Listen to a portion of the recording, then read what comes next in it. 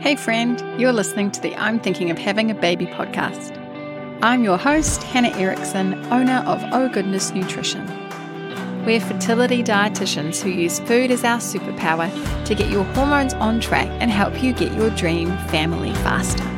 We're in the midst of episodes looking at endometriosis. Last episode we covered the dreaded endo belly, and this time we're looking at how to reduce endo pain naturally.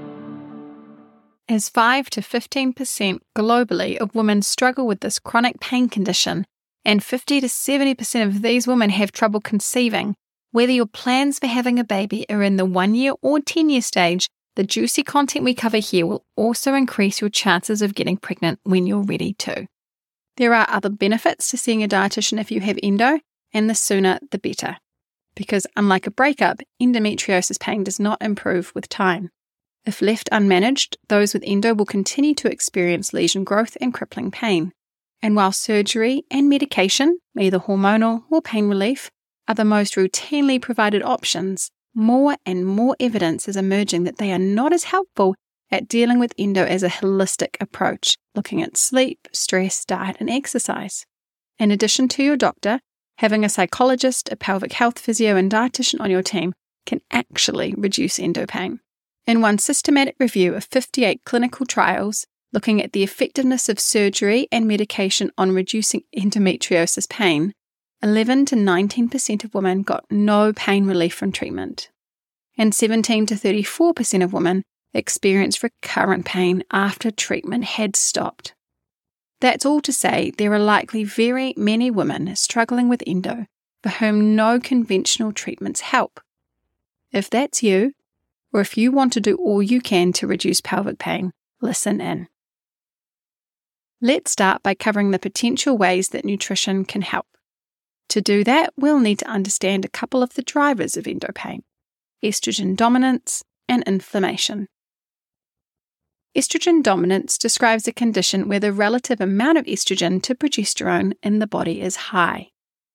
Estrogen and progesterone are two female hormones, and they naturally fluctuate across the course of the menstrual cycle. And if there is too much estrogen in the body and not enough being removed, this can lead to estrogen dominance. Diet can also cause more estrogen to be produced, and it can play a role in reducing it. It all comes down to what kinds of food you're consuming. Inflammation is a condition where the amounts of free radicals are outnumbering the antioxidant levels in your body. I have done an episode on inflammation already, so definitely give it a listen after this. Diet can be tweaked to include more antioxidants so that the balance is struck. So what kinds of foods can help, either by targeting estrogen or inflammation, or both at once?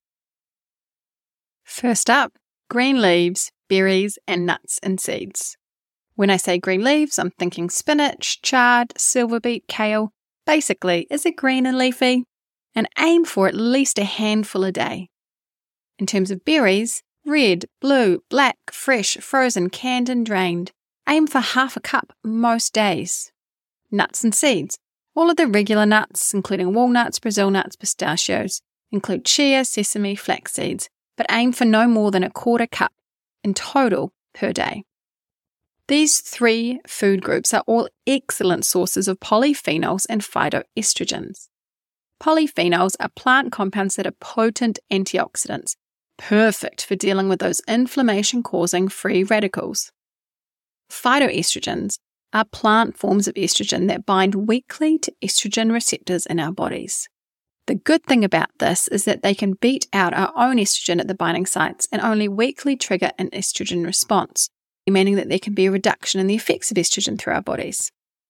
Examples of phytoestrogens are resveratrol from berries and lignans from flaxseed.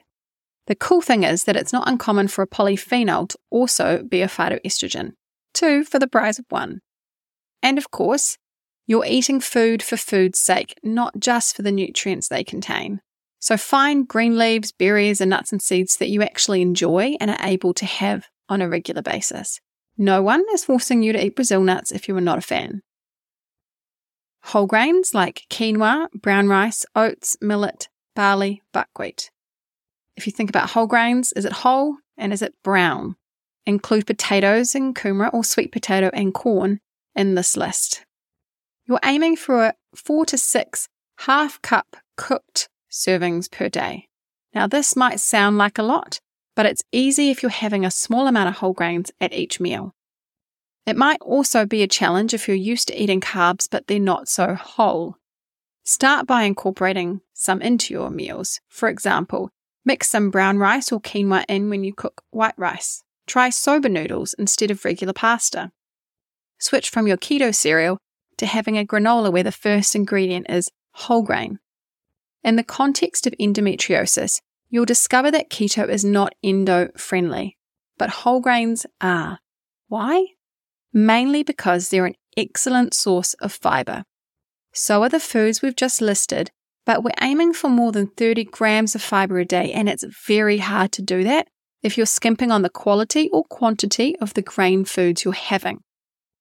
Fiber reduces endo pain by removing estrogen from the body. Pretty amazing, right? So let me explain with a quick biology lesson. Our liver breaks down hormones like estrogen. It changes them into water-soluble substances called bile acids. These bile acids go into our bile, which is a fluid stored in our gallbladder.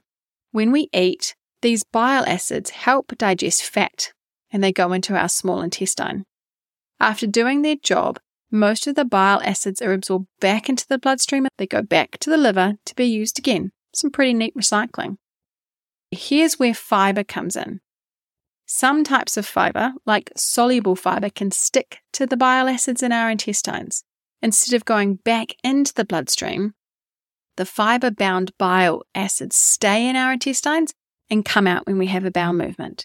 When fiber sticks to bile acids and they get removed from our body, the liver needs to use cholesterol from our bloodstream to make new bile acids. When the liver uses up more cholesterol, it can indirectly lower the levels of estrogen in our body. So by eating fiber, we can help our body get rid of some estrogen and keep our hormones in balance. I hope you notice that there's a particular type of fiber called soluble fiber, which is often found in our friendly whole grains. And this is the thing that binds your bile acids and indirectly lowers our estrogen levels. Perfect if you have endometriosis, this is what we want.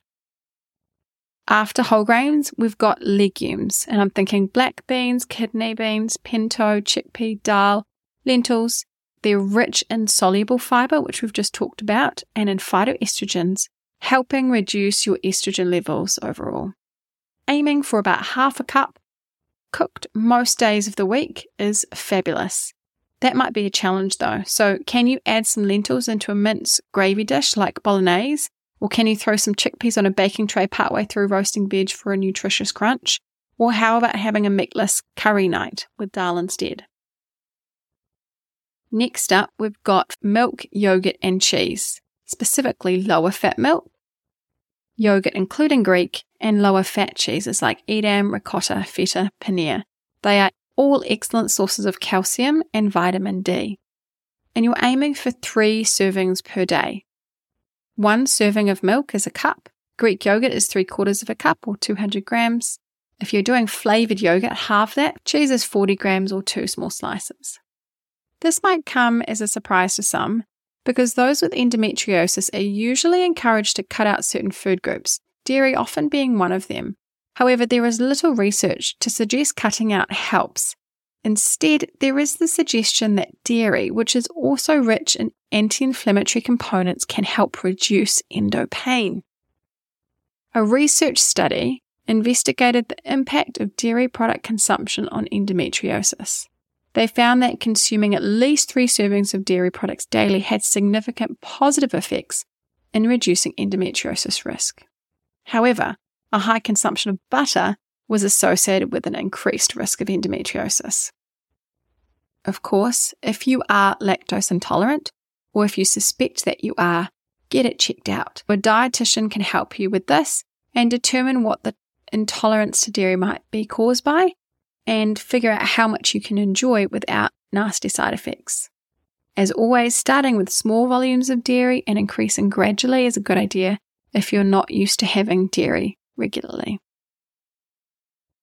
Oily fish is another food group that is known to help reduce endo pain. Things like sardines, mackerel, anchovies, tuna, salmon, trout. These contain essential omega-3 fatty acids. By essential, I mean that our bodies cannot make them and so are dependent on our diet to cover it off. The omega-3 oils in particular in fish that have been shown to have the greatest anti-inflammatory effect are eicosapentaenoic acid and docosahexaenoic acid, commonly referred to as EPA and DHA for obvious reasons. On top of dampening the inflammatory responses, EPA and DHA suppress prostaglandins in the body. These compounds are interpreted by our brains as pain. By reducing the amount of prostaglandins, there is a reduction in pain. So there is a connection between eating oily fish regularly and experiencing less pain. That's pretty cool. If you aim for 2 servings per week of oily fish, that would be awesome. But if that's never going to happen, research has shown that having a daily dose of omega-3, with more than 200 milligrams of that being DHA, can result in less endo pain. Extra virgin olive oil is another food to have more of for less endo pain because it's a fat that's high in monounsaturated fatty acids, particularly oleic acid. And this acid has been shown to have an anti-inflammatory effect. And it's known that women with endometriosis consume less monounsaturated fat than those without endo. And the Mediterranean diet, which is shown by a high intake of olive oil, has been linked to lower levels of inflammation. However, the jury is still out, as with our current knowledge and research, no clear link is found yet between consuming olive oil and reducing endo symptoms. We'll need to watch the space to know for certain. However, in saying that, it's not a bad idea to include olive oil when cooking. I often get asked what is the best oil to cook with, and given EVOO's low smoke point, it is actually remarkably stable when cooked to high temperatures, more so than other cooking oils. Because of its anti-inflammatory properties and the fact that it's the safest to cook with, I recommend having about 2 tablespoons per day on average. Of course, this varies for every individual depending on their goals as well. The foods I've listed already contain vitamin C, like berries, potatoes, leafy greens, vitamin E in your EVOO, your nuts and seeds, and vitamin D in your dairy and oily fish. But it's worth mentioning these 3 nutrients because they are each powerful antioxidants that can be challenging to get enough of consistently. And they're also linked with reducing pelvic pain. In a study of 59 women, participants were randomly assigned a combination of vitamin E and C or a placebo. After 2 months, 43% of the women with the antioxidants reported a decrease in everyday pain, 37% said they felt a decrease in painful periods, and 24% said they had less painful sex. However, in the placebo group, only 7% felt less pain during their periods and none saw improvements in their daily chronic pain or pain with intercourse. Okay, granted, this is a small study, but it illustrates what we've known about antioxidants and endo. In terms of the quantities of these nutrients, food is the best source. However, sometimes supplementation is also an option. Of course, on a podcast, I cannot recommend exactly how much you in particular should supplement with because I don't know your diet. The work I do with clients involves analyzing it and making supplement recommendations based on their needs, among other things. So if this is something you would fancy, go ahead, drop me a line. You can visit me on my website, ognutrition.co.nz, or on Instagram, ohgoodness_nutrition, and drop me a DM. Finally, let's cover an underutilized antioxidant powerhouse, spices and herbs. Not only do they make food tasty, they contain a plethora of biochemicals that put these free radicals in their place. One of the biggest limiting beliefs I see in my clinic is that vegetables have to be plain. Eating healthy should be delicious, and all it takes is some spice additions. And if eating healthy is going to be something you want to do and can keep on doing all the days of your life, it needs to be tasty and it needs to be easy. Check out my spice combination list in the show notes if you want some added inspo for how to make vegetables, legumes, and tofu more yum. It goes without saying that the information I've covered here is not personalized advice. Some of us like to DIY things, and I hope you've found some pointers and support in listening. If at any point you've tried things and have a hard time being consistent, Or if you feel like your diet is too restricted, I invite you to talk to a dietitian to rediscover what deliciousness you can safely resume. The way I work is by asking you a million questions, developing a plan for less pain, and providing you with all the tools to make it a reality in your life. This begins with a meal plan, but it finishes with you learning what your body needs, how to do it, and you actually wanting to do it. I set you up so that even when I'm not around, you're able to continue. Thank you so much for listening to today's episode. Stay tuned for the next one. In 2 weeks' time, we'll drop how to reduce endo pain naturally, but this time, what to avoid. See you then.